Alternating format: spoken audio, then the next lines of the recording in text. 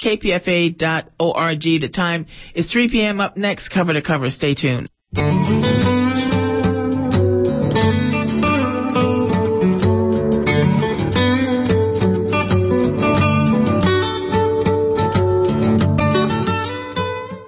Welcome to Open Book. I'm Richard Walensky. My guest is Carrie Perloff, currently in her 20th year as Artistic Director of American Conservatory Theater in San Francisco. ACT is currently playing Samuel Beckett's Endgame and Play, which are directed by Carrie Perloff. Recently, she also directed Pinter's The Homecoming, and her play Higher premiered in San Francisco at Zeum, which I think has a different name now, but we'll call it Zeum, in San Francisco in February. Next season, she'll be directing Elektra. Carrie Perloff, there are so many things that have been happening at ACT in the past year, but I want to start with what's playing there now, which is the two Samuel Beckett plays. How did they come to your attention to do now? And particularly, why did you decide to put this short piece, Play, which is an astonishing little piece? It's only 20 minutes long. Right. Why did you decide to match that up with Endgame? Is that what normally happens? No, it's a really good question. When Endgame was very first produced, it was done with Krapp's Last Tape. That is a huge meal to handle in one evening. That just seemed way too much. The way it came about is that as I was planning my 20th anniversary season, I made a list of all the artists who'd been closest to ACT and to me over the years and whom I thought our audience would most love to celebrate with. And of course, one of them at the top of the list was Bill Irwin. Bill and I, after Scapin, had talked at length about going back to Beckett. I first produced Bill here with Texts for Nothing, which was his version of these Beckett short texts, and we worked really well together then, and we both love Beckett so much, and we loved working on it together. Then he did Full Moon, then we brought Full Moon back, then we did Scapin. He really wanted to come back, and he knew next season he has this television show called Monday Mornings, and so this was the only window. So in this slot, originally we were going to do 12th Night, but because this was the only window that Bill had for the next 18 months, we sort of grabbed it. You know, Endgame we've been talking about for many, many years. I think for Bill, in interesting ways, it's very personal.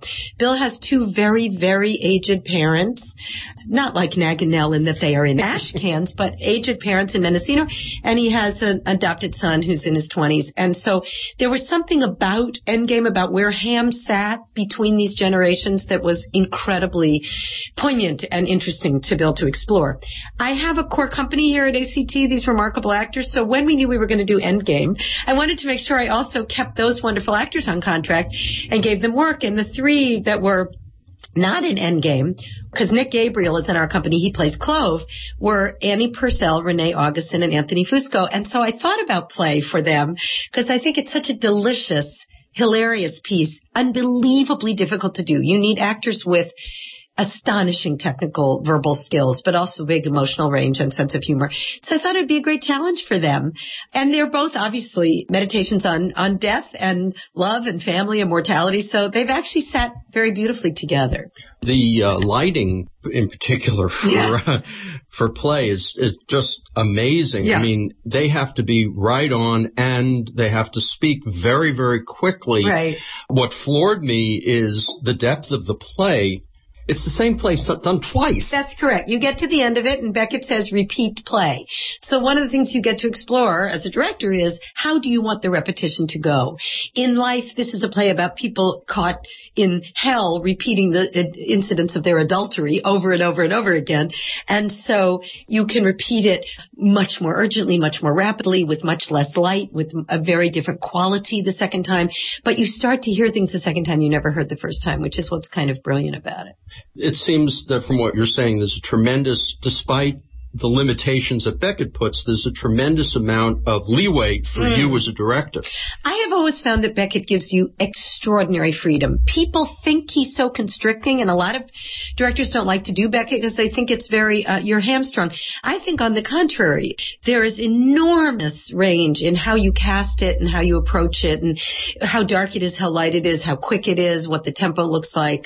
They're really a joy to work on. The character of Clove, which is the servant, I walked out of the play thinking, oh, that's Ham's son. Right. But that's not necessarily the case. Sometimes Clove is played older, or is he always? No, Beckett never stipulates how old Clove should be. Okay. We are used to seeing it the way we see Dee Dee and Gogo, which is two old actors. When you actually really drill down and look at it very carefully, it's certainly possible that all those stories that Ham tells about the boy, and when he says at the end of the play, I will have called my father and I will have called my son, that he is talking about Clove. So it seemed to me that is an interpretation that's sort of possible, and for us it made the play very resonant. The slapstick, is that part of Beckett too? Well, yes, Beckett loved vaudeville and loved physical comedy, and you see this all over. You see it in Waiting for Godot constantly, but certainly also in Endgame, these crazy routines with the flea and killing the flea and the rat and killing the flea and looking in the ash cans and dropping the lids. That's all very much from a sort of Punch and Judy tradition. At the same time, though, there was a performance way back when where they put it in a subway station or something, and Beckett just hated that. I think that situation reveals something very interesting about Beckett. You know, you have a lot of leeway to interpret within the envelope of the play. If he had wanted to make it a realistic play and set it in a literal realistic place, he would have done that. So for him, the mise en scène, the abstraction of that bunker is part of the dramaturgy, and it felt really reductive and wrong to him to relocate the play. In comparing, say, Pinter to Beckett, is there any kind of similarity in how you might approach them as opposed to approaching a more realistic play? Very much. What I learned about both of them is they are entirely relational, meaning the characters don't exist apart from each other. Ham doesn't exist apart from Clove. Knack doesn't exist apart from Nell. You can't spend a lot of time in Beckett and Pinter trying to literally figure out biography. You know, why is Ham blind and stuck in the chair? He says, one day you will sit down and you won't get up. One day you'll close your eyes and you won't open them again. Why? We don't know. So you must play the given circumstances. That's one thing. And the other thing is the stakes are very, very high. They're both writers who are obsessed with power and with life and death. Pinter, I think, with much more about sexuality than Beckett. I think that's a much bigger trope in Pinter. And you have to pay unbelievably acute attention to the language, to where they tell you to pause, where it needs to move along, what the language sounds like is really important in both of them. A year ago, I kept going, I don't get Pinter. What's interesting is that the past year I saw The Caretaker. Yes.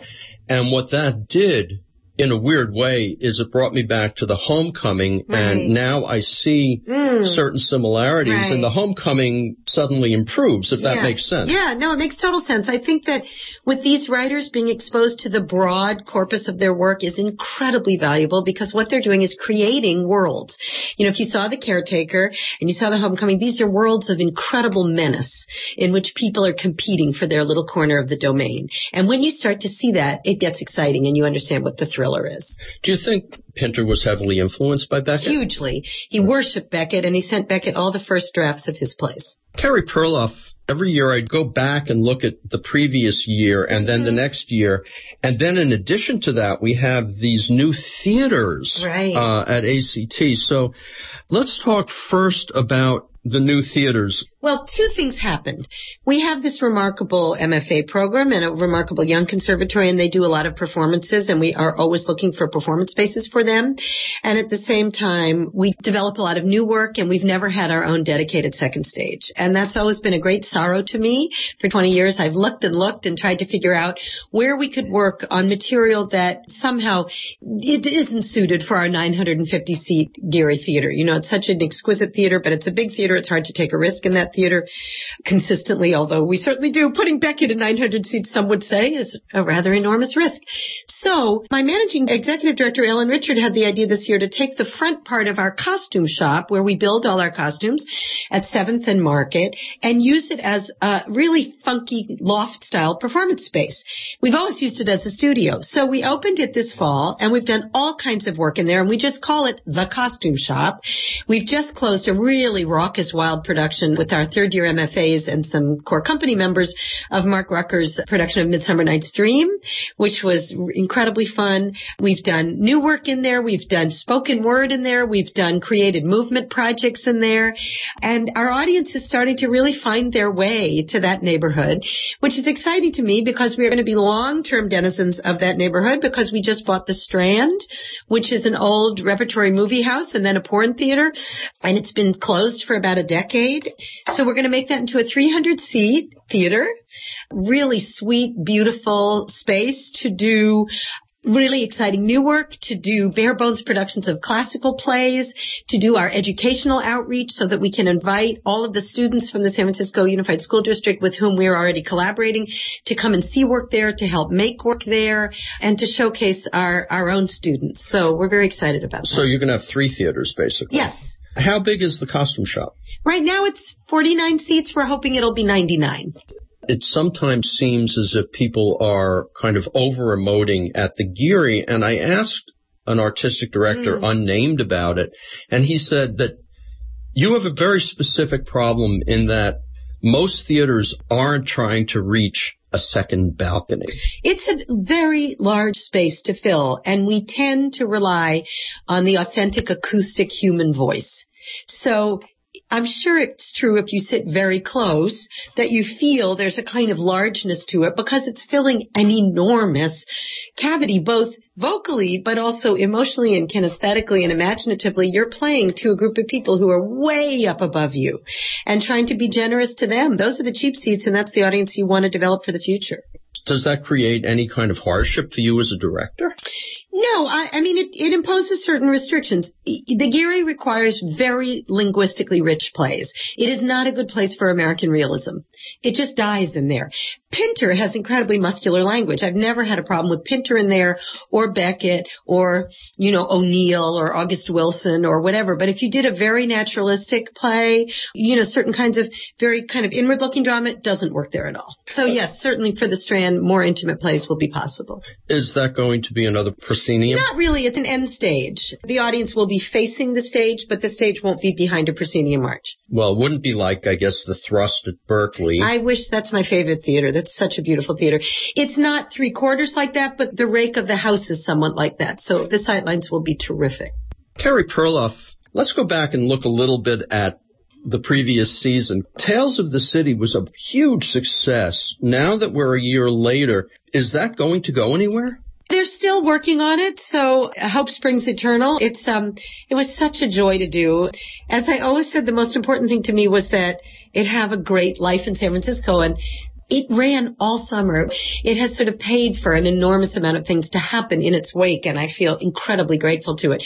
I think for it to have its next life, they need to go back and probably make it a little bit smaller. It's a very big show, very big to bring either to New York or to tour, huge cast size, huge number of costumes, etc. So I think they'll probably want to pare it down and streamline the storyline a bit.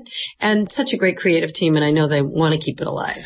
It struck me that there was a little bit too much going on, yes. And yet at the same time, I kept thinking, how do you cut it? Right. It's a really wonderful gift to see it up, because once you see it and you watch it for a while, you start to say, okay, this storyline is, primary. This could actually go away. This is the character that's most exciting. This less so.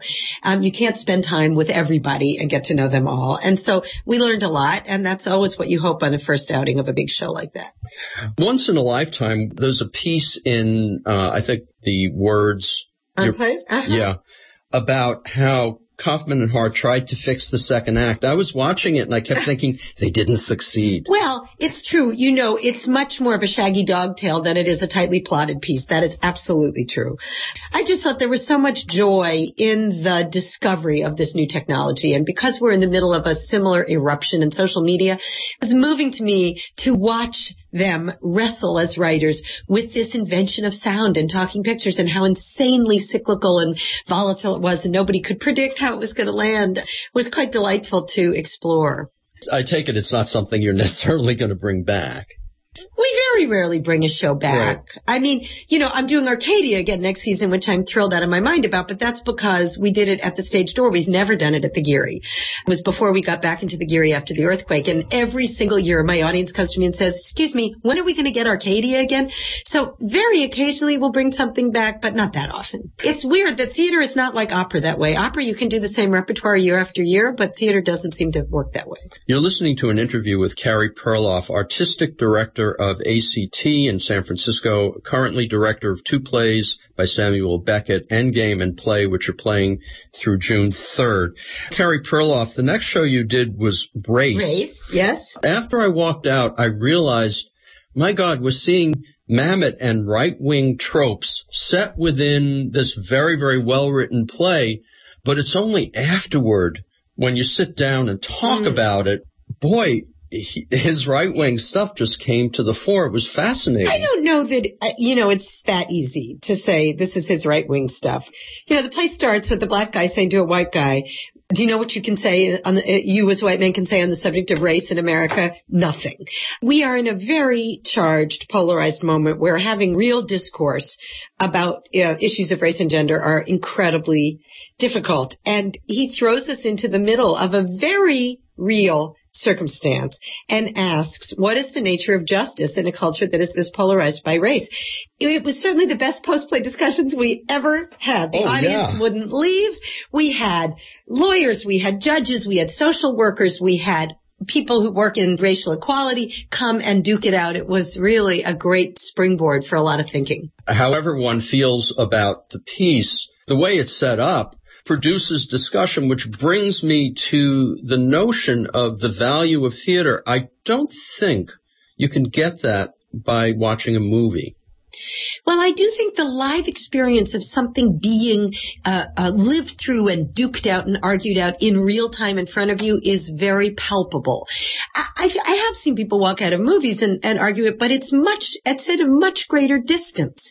You feel, as in the audience of Race, you feel implicated, as you did in Clybourne Park, as you did in some ways in Maple and Vine. That was another play that people had huge arguments about afterwards. People saying to me, is it really true that women today would choose to go back and be homemakers and want to go back and live in the 50s? Well, I certainly hope not. The thought of that makes me really despair, but I do know that the idea of today of women being able to have it all is still very challenging and difficult. And I think people are questioning the choices that they've made in their lives and why the brass ring leads them to make certain choices. So again, Maple and Vine, I think, was an unfinished play. I don't think it had its own sort of complete ending, but sometimes when that happens, the audience can really fill that void.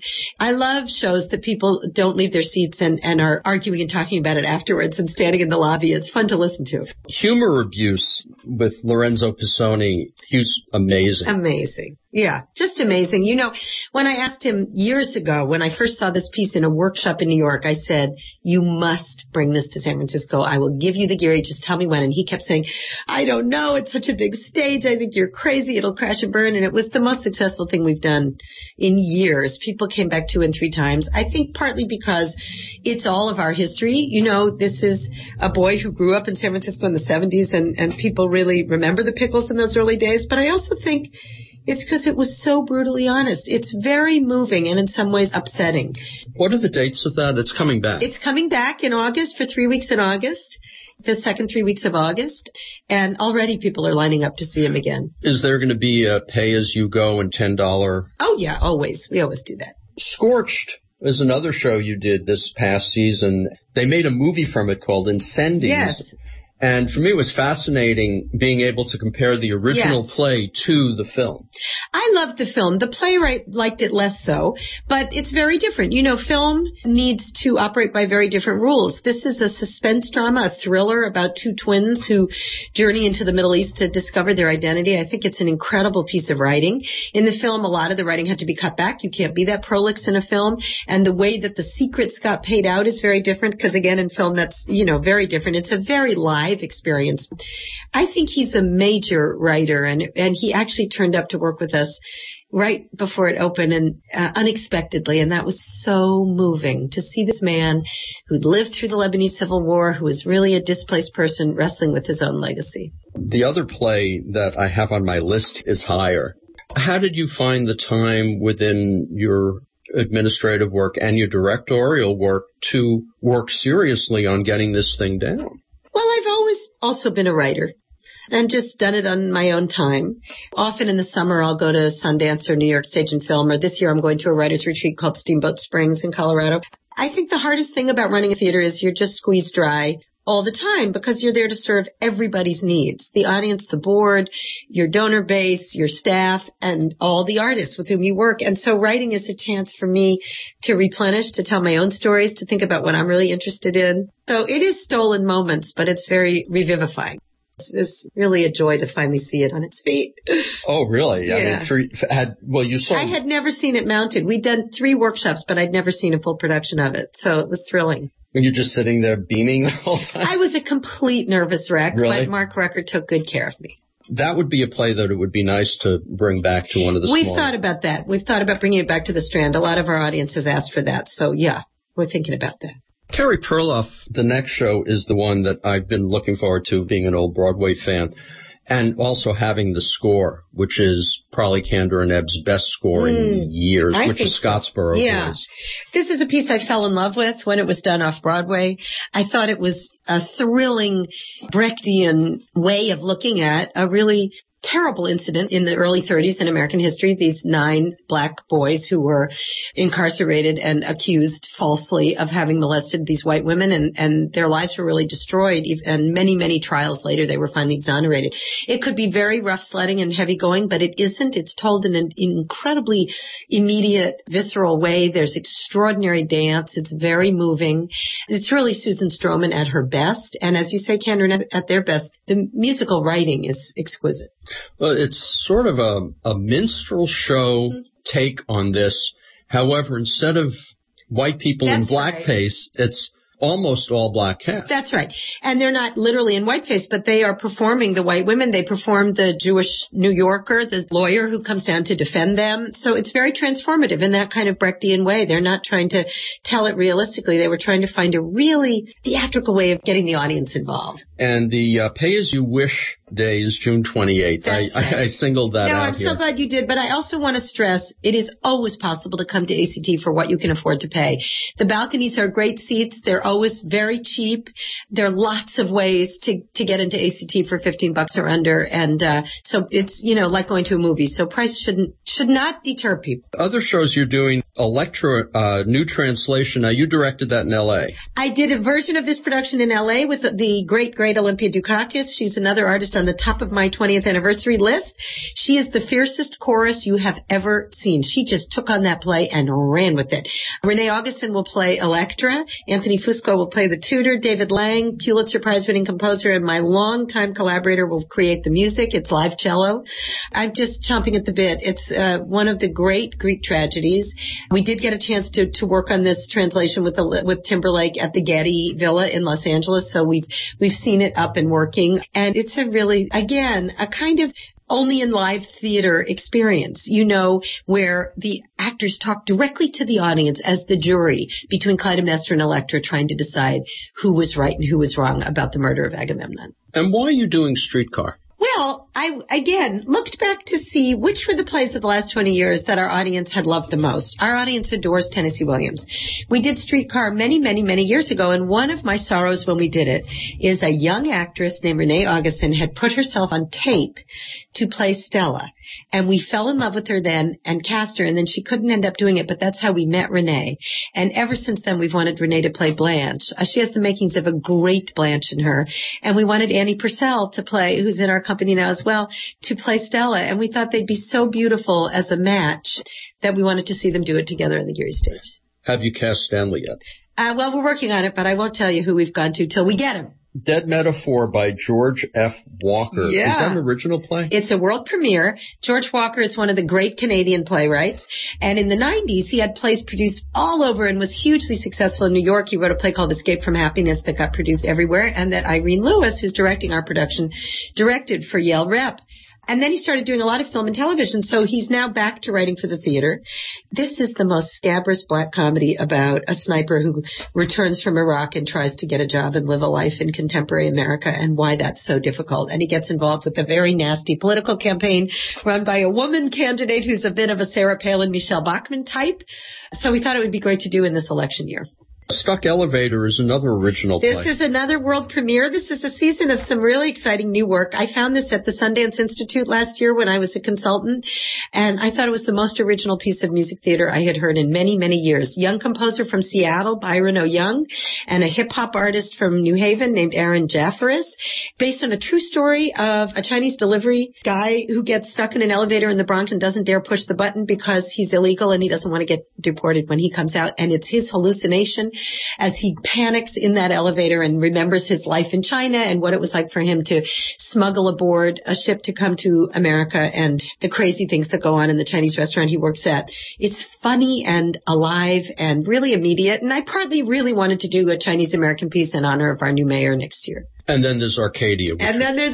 Which is Tom Stoppard's most beautiful play. One of the reasons I wanted to do it is that it has extraordinary young roles, and the third-year MFA class of ACT's program next year was sort of born to do that play. And I knew it the minute they walked in 2 years ago. In the first year, we have a young actress who's sort of really born to play Thomasina. She has to be brilliant and charismatic but look 13. It's very hard to find, and so this seemed to be its moment. The other play, much like Scottsboro Boys, is an import. Black Watch, it's going to be at the San Francisco Mission Armory. It's at the Armory. Yeah. And it's from the National Theatre of Scotland. This was one of the most important sort of explosive pieces to come out of the International Theatre Circuit in the last decade. It ran through for 3 separate runs at St. Anne's in New York. It is an explosive piece of drama directed by the director of the Broadway hit Once right now, John Tiffany. It's really kinesthetic and thrilling and sad about a group of Scottish soldiers who go to Iraq. It's told through song and movement and beautiful script, and it needs a huge space where the audience sits on both sides. It couldn't fit at the Geary. We've looked for years for the right space. We looked all over town, and we finally landed at the Armory, and I think it will be spectacular there. Carrie Perloff, what's the ACT Education Initiative? Well, for many years, ACT has had a very robust student matinee program and a program called Art Reach, where we go into the schools and work with kids before they come and see the shows. What we've realized in the last few years is that arts education is all but disappearing in the public school system, and that we need to step forward as content providers and as collaborators much more strongly than we have in the past. So our brilliant publications manager, Elizabeth Broderson, became our education director, and she has transformed the program. We now have an in-house program with a school called Downtown High School for kids at risk who have not succeeded in any other high school setting. And we train them here through drama to think about literacy and thinking and social issues. And it's been thrilling. They've ended up writing their own pieces that 826 Valencia is going to publish and performing their own pieces. And now we're adding the Ida B. Wells School and 2 other schools to that program. I'm madly trying to get funding for it because we have the teaching artists who are ready to go if we can really fund it. But I want us to provide inspiration and educational opportunities for as many public school kids in San Francisco as we possibly can. You've been listening to an interview with Carrie Perloff in her 20th year as artistic director of ACT. Samuel Beckett's plays Play and Endgame are playing through June 3rd, and then in August comes 3 weeks of humor abuse by Lorenzo Pisoni. Also show choir playing in June at Zeum. And announced just after this interview was completed, the recent Broadway production of Larry Kramer's play The Normal Heart will be coming to ACT this September. I'm Richard Walensky on Open Book. For more information about this show, go to bookwaves.com, where you'll also find an extended version of this interview.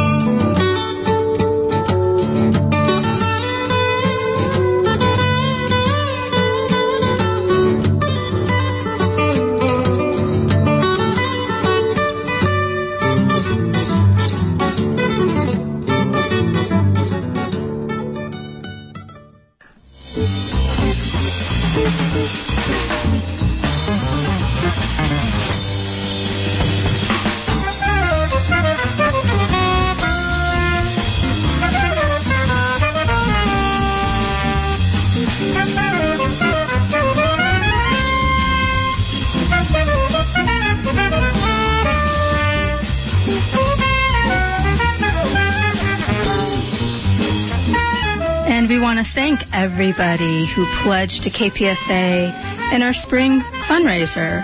But we still need your help to meet our goal. We're about $50,000 short of our goal, so we're asking you to please go online to kpfa.org and make your pledge to KPFA securely online. Again, thanks to everybody who participated in our fund drive.